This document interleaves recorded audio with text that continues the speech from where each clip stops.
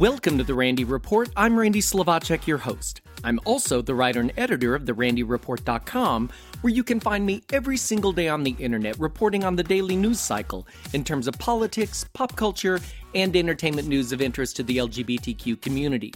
In this week's headlines, an Alabama mayor catches heat for calling for killing out the gays.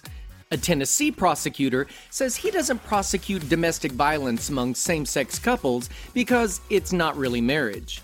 Taylor Swift calls for passing the Equality Act, which Joe Biden says he would make a top priority. And YouTube Originals produced a new documentary exploring pride across the country. Why? Because it's Pride Month. All that and more in this episode of The Randy Report.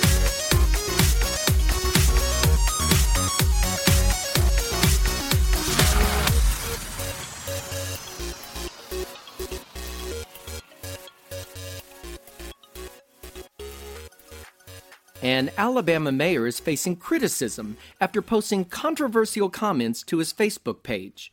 Carbon Hill Mayor Mark Chambers wrote on his Facebook page in all capital letters. That means he really means it, folks.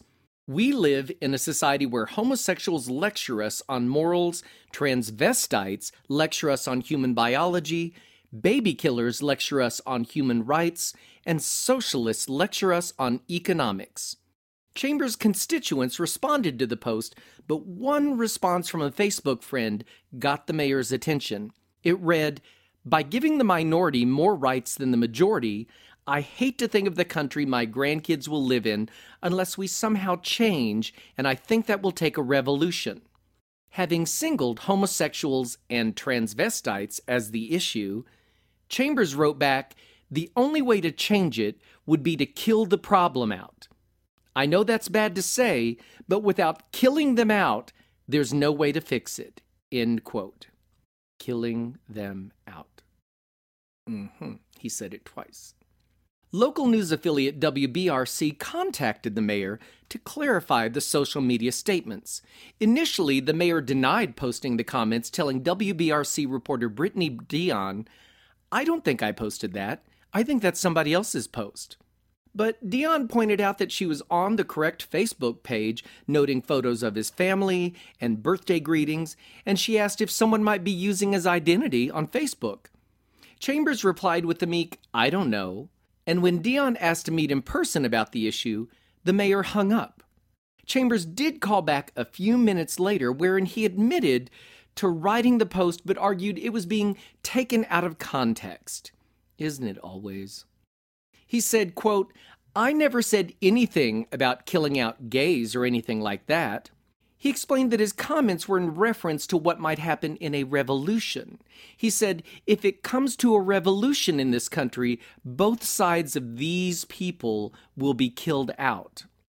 During the second call, Chambers also claimed that immigrants were taking over the country and called them ungrateful. He also added that the post was meant to be private and didn't intend for the public to see it. He complained that he didn't realize his Facebook page was available to the public. And shortly after the call with Dion, his page went to private. Quelle surprise. More from the Deep South. A Tennessee prosecutor who recently faced calls to resign for calling Muslims inherently evil is facing more controversy after a video surfaced of him saying same-sex couples aren't entitled to domestic violence protections. Craig Northcutt, the District Attorney General of Coffee County, was speaking about the local church's role in government at a Bible conference when he shared how his personal beliefs can create conflict in his professional life. He asked rhetorically, "Are you going to do what God says, or are you going to do what man says?" Northcutt told the crowd he doesn't prosecute cases of domestic violence in cases involving same-sex couples because he doesn't recognize it as marriage. Northcutt told the crowd DAs have what's called prosecutorial discretion. We can choose to prosecute anything, or we can choose to not prosecute anything, up to and including murder. It's our choice. To deal with that, you elect a good Christian DA. A DA who chooses to allow people to break the law, and offer no protections to tax-paying citizens, like same-sex married couples. Think on that one, folks. In good news, Governor Jared Polis, the country's first openly gay governor, has signed 2 bills into law that will protect the health and safety of LGBTQ youth in Colorado. HB 19-1039, also known as Jude's Law, will allow transgender Coloradans to more easily update the gender on their birth certificate to M, F, or X, without surgery, a doctor's note, or court order.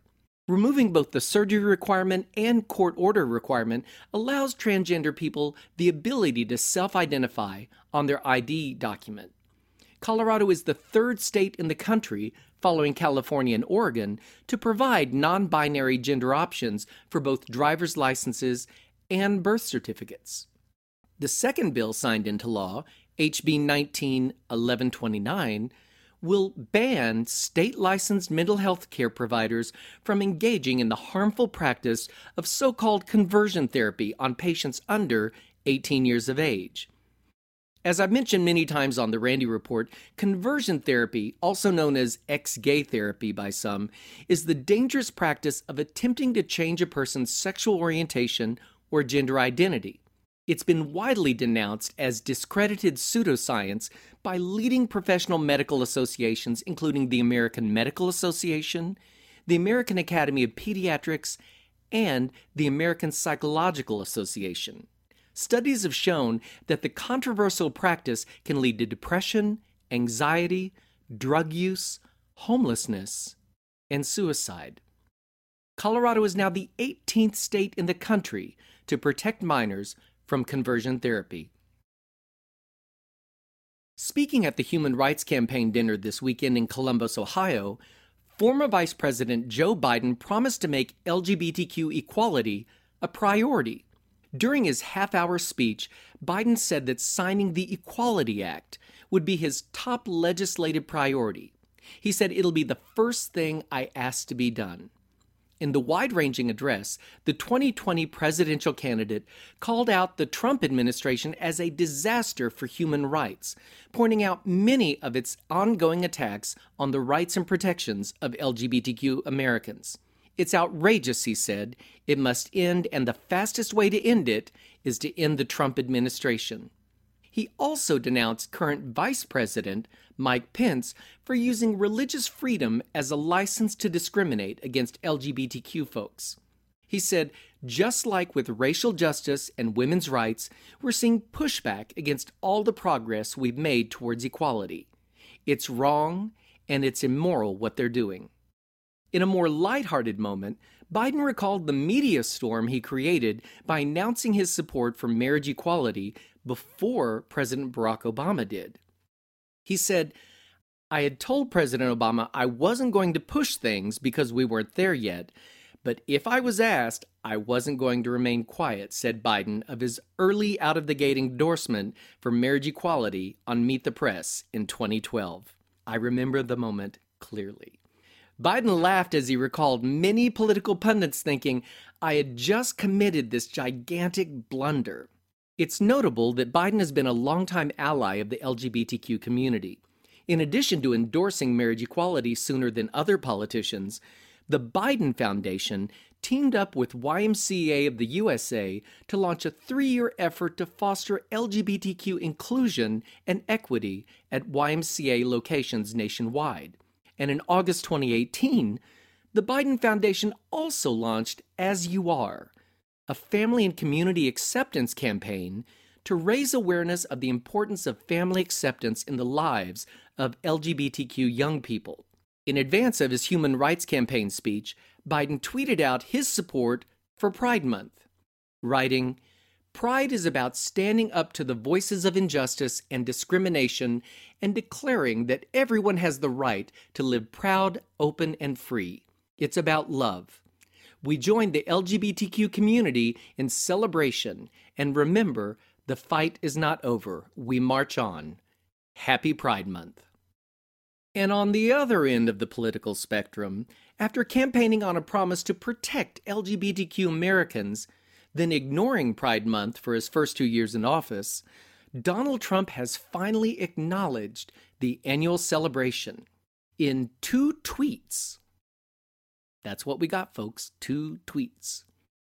He wrote, "As we celebrate LGBT Pride Month and recognize the outstanding contributions LGBT people have made to our great nation, let us also stand in solidarity with the many LGBT people who live in dozens of countries worldwide that punish, imprison, or even execute individuals on the basis of their sexual orientation." Now, you know he didn't write that. I guess he really is moving into campaign mode. In those tweets, he references his administration's proposed global campaign to decriminalize homosexuality around the world, which is to be led by openly gay U.S. Ambassador to Germany, Richard Grenell. But funny thing, shortly after the announcement of that plan in February, Trump was asked about the campaign and he seemed unaware of the effort, saying, "I don't know which report you're talking about. We have many reports."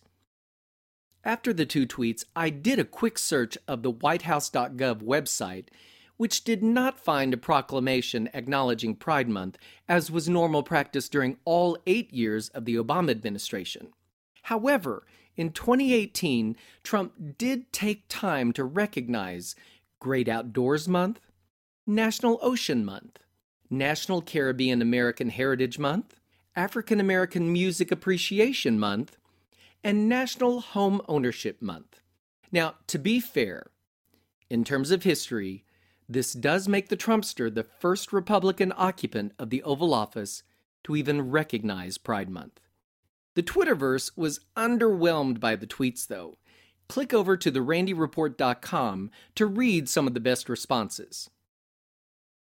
International pop star Taylor Swift shared a message of support for the LGBTQ community to her 200 million social media followers just minutes into the first day of Pride Month 2019. Not only does Taylor wish us all a happy Pride Month, but she's launched a petition on change.org demanding the federal government enact the Equality Act. Here's the text of her petition. "Happy Pride Month. While we have so much to celebrate, we also have a great distance to go before everyone in this country is truly treated equally.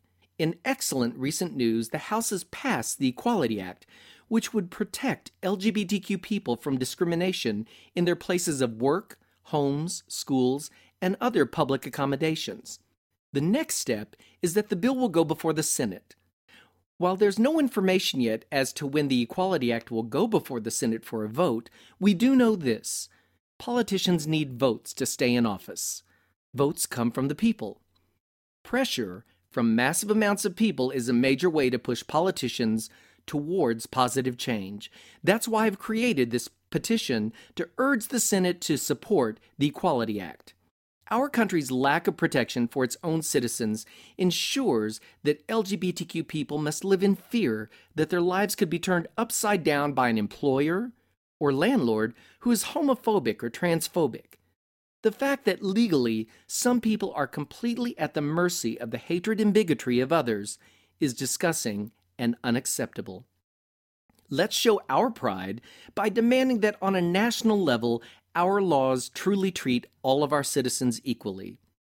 I love that Taylor is using her social media powers for good, and I hope you will too. Please make sure you head over to the petition, the link will be in the show notes, and make sure you sign it as well. You know I did. We've seen marriage proposals at Disney World, at Pride events, even at home supply superstores. But meteorologist Joey Crastle popped the question with an element of danger thrown in. On May 28th, the 27-year-old posted a photo on Twitter showing the storm chaser down on one knee in front of his boyfriend, Chris Scott, with a wild storm in the background. The caption read, "The two loves of my life." Crastle has been fascinated by storms and weather since the age of 4 when he saw his first tornado. He told NBC News, "It was at that moment where I knew everything I wanted to do from then on out." Every meteorologist has a weather story from when they were little that defined their path. In fact, it was weather that brought the couple together. Scott has had an interest in storms since he first saw the tornado-themed film Twister when he was a young boy. It was his enchantment of weather that led him to follow Crastle on Instagram, where the meteorologist posts photos and video footage of wild weather. One comment led to another, and soon the pair got in touch and began dating. Dates included, of course, adventures in storm chasing. It was with that in mind that Crastle planned his big moment. He told NBC News, "It was always in the back of my mind to get engaged during storm chasing. I felt like it would be the perfect way to seal the deal." And so it was that a road trip that began in Dallas traveled across Oklahoma and New Mexico. But it wasn't until the group was driving through Kansas that they came across the right storm. Crastle says, "It all just kind of came together and happened so quickly. I was like, okay, this is it." And with a tornado whirling in the distance, Crastle dropped to his knee and popped the question as a friend snapped the picture. You can check out the photos at therandyreport.com. Congratulations to the happy couple. 50 years after the historic Stonewall Uprising, YouTube personality Raymond Braun teamed up with Oscar-winning filmmakers Rob Epstein and Jeffrey Friedman to travel to diverse communities across the U.S. for an unflinching look at LGBTQ pride in America. The result of their efforts is the new documentary from YouTube Originals, State of Pride. Braun's cross-country road trip takes him to big cities and rural towns, where he chats with younger LGBTQ festival goers who may not know exactly what Stonewall really was about and what it means to our history. Stops along the way include pride events in San Francisco, Salt Lake City, and Tuscaloosa, Alabama. The producers say they wanted to make sure to represent a range of LGBTQ stories from iconic prides in large cities like San Francisco to smaller celebrations in places where some people may not even know there are pride festivals, like Tuscaloosa, which was hosting only its third annual pride event when the producers visited. That visit to Tuscaloosa made the producers and Raymond Braun realize how much LGBTQs in larger cities might take for granted. Producer Friedman told LGBTQ Nation, "There in Tuscaloosa, they're really creating it and having to create it from nothing. That was really kind of a wonderful thing to see in its infancy and what it means for the community there." In another interview, Raymond shared that the filmmakers chose Salt Lake City because they really wanted to explore how religion intersects with the LGBTQ community and pride, because it's often used as a justification for discrimination against queer people, and so it was important for them to tell that story as well. Jeremy Blacklow, the director of entertainment media for GLAAD, raved about the new film. He wrote, "Raymond Braun and this documentary truly get to the heart of what pride represents 50 years post-Stonewall." The film also features an interview with out-singer-actor Troye Sivan and original musical performances. State of Pride is now streaming for free on YouTube. I'll have the link in the show notes. And that brings me to the end of this episode of The Randy Report. If you enjoy catching up on LGBTQ news in a quick podcast, I'd appreciate it if you wouldn't mind sharing The Randy Report with your friends. I like to think of this podcast as the, everyone say it together now, 60 minutes of gay news, only shorter. And remember, you can find me every single day on the internet at therandyreport.com, where I cover the daily news cycle regarding politics, pop culture, and entertainment news of interest to the LGBTQ community. Thanks for listening, folks. See you next time.